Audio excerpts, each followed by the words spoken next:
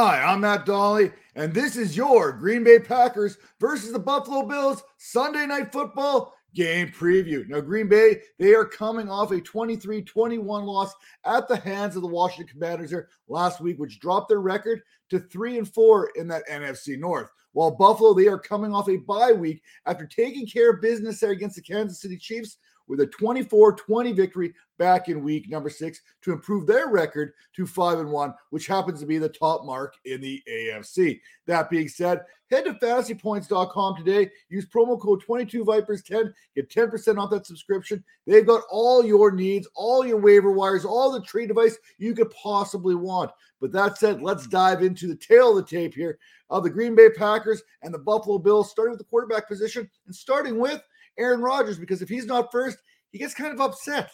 Now, I've seen horror movies enough in my days to know that any weirdo wearing a mask is never going to be friendly. Apparently, neither is Aaron Rodgers, who has been calling out teammates all week long, with the exception of Aaron Jones and Allen Lazard. Now, Aaron Rodgers basically said earlier this week, guys are making too many mistakes, shouldn't be playing. Got to start cutting some reps here. Maybe guys who aren't playing, maybe give them a chance. That really feels kind of personal to Romeo Doubs, who we'll talk about here a little bit later. And for me, that kind of cuts a little deep.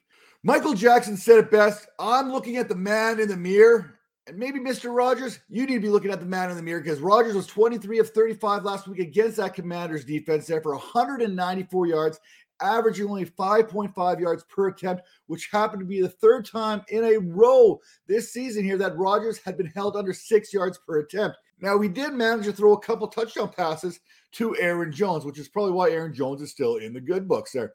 And I get why Rodgers has a little bit of frustration there. Rodgers' receivers, they have dropped 7.8% of the passes that were intended targets there.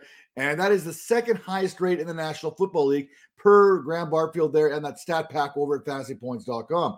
Buffalo has allowed just 1,358 passing yards this season, and they have 10 interceptions to only 5 touchdowns. Yes, they've doubled up on the picks here against quarterbacks. They're holding them to less than a 75 rating there and 6.6 yards per attempt.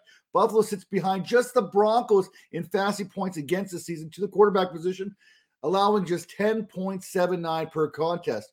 Rodgers, he's not going to be able to relax again this week, as the Bills average 3 sacks per contest, and they have 19 on the season, while applying pressure nearly 30% of opponents' dropbacks, while only having to blitz 15% of the time. And you can thank Von Miller, who leads this team with 6 sacks this season, while Gregory Rousseau, he's added 4 himself.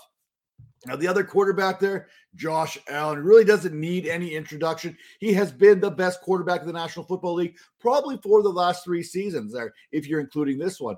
I'm not even sure that there's a way to stop this Bills offense. They're averaging 29.3 points per game this season, and they are nearly impossible to get off the field, as they've converted on third down 52.8% of the time.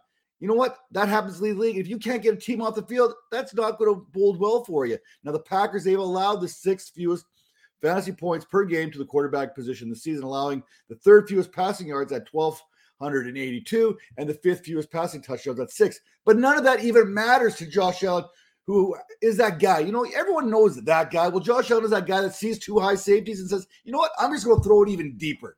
Now, Allen is obviously the early leader there in the MVP clubhouse there. You can throw some other names in there, Patrick Mahomes, Jalen Hurts, and what have you. But this season, he is averaging 8.3 yards per attempt, and he has tossed 17 touchdowns and 1,980 yards this season. Not to mention, he also leads his Bills team in rushing yards with 257, which works out to about 5.5 per attempt, and 2 more touchdowns along the ground. The best way to get to a quarterback is with pressure, something that the Packers simply haven't been able to have much success for this season, recording only 15 sacks altogether. While Allen, he's only been sacked 9 times. Now, containing Taylor Heineke and containing Josh Allen are 2 completely different things. This season, the Packers have allowed 6 passing touchdowns to 2 interceptions, but they are allowing a 69% completion rate. Now, turning our attention to the running back position, starting with the Packers backfield, Aaron Jones, A.J. Dillon. Jones outsnapped Dillon by a 68 to 37% margin there over the last 3 weeks, and he's clearly one of the players that Aaron Rodgers trusts in this offense. We've seen that with the 2 touchdowns and that quote from earlier on, calling out everyone but Jones and Lazard. Since week number 5, Jones has averaged 14.7 touches and 66.7 yards per game there. Aaron Jones is the RB12 in fantasy points per game, and he sits 9th in yards per touch. So if my math stands to be correct, it would be beneficial to get Aaron Jones more touches, right? Am I wrong on this one? Now, on the other side of this yin and yang backfield, where Jones ranks 9th in yards per touch, Dillon, he ranks 48th. Whether it's Jones or Dillon running the ball, this Bills defense has been tough this season. They are allowing just 3.5 yards per carry and 76 yards per game, and have allowed 18.07 fantasy points per game, which happens to be the 5th fewest in the league.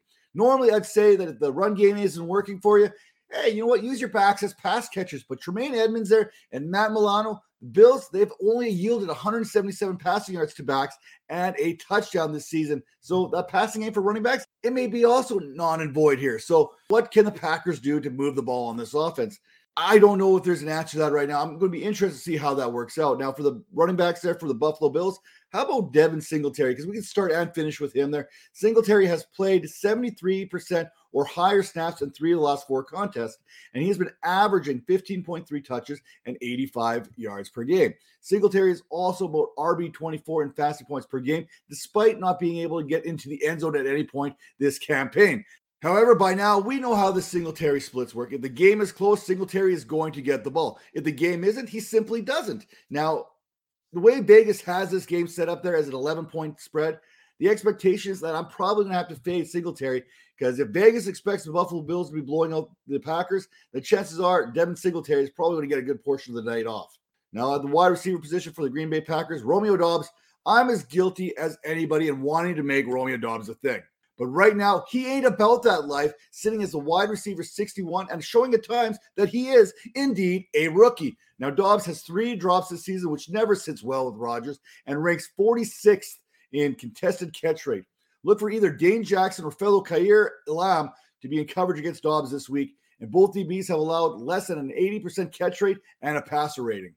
Sammy Watkins is the other receiver there, a veteran receiver that maybe Rodgers can trust, but I'm always on team anti-Watkins. Never trust Sammy. Watkins, he is working his way back into this Packers lineup with a run route rate of 44% last week. He did manage to see a 12% target share, which is probably more of an indictment there of the rest of the situation here for these Green Bay wide receivers, that Rodgers simply doesn't trust any of them. The matchup against the Bills is not an easy one to come back to, and more frustration is likely to come from this passing attack again this week. The Bills, they sit 10th in fantasy points against receivers at 30.7, and that is after playing a team as explosive as the Kansas City Chiefs just a couple weeks ago.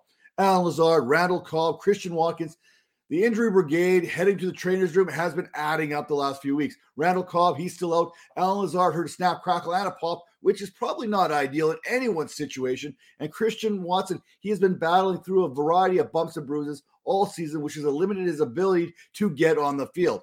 Now, for the Buffalo Bills, the wide receivers they have no problem getting on the field. Heck, they don't even have a problem getting open on the field. And it starts with Stephon Diggs. Diggs sits 4th in receptions this season with 49, 2nd in yards with 656, 2nd in touchdowns with 6, and he sits tied with Gabriel Davis for 3rd in receptions greater than 40 yards. That's what I talk about. Hey, too high safety, it don't matter.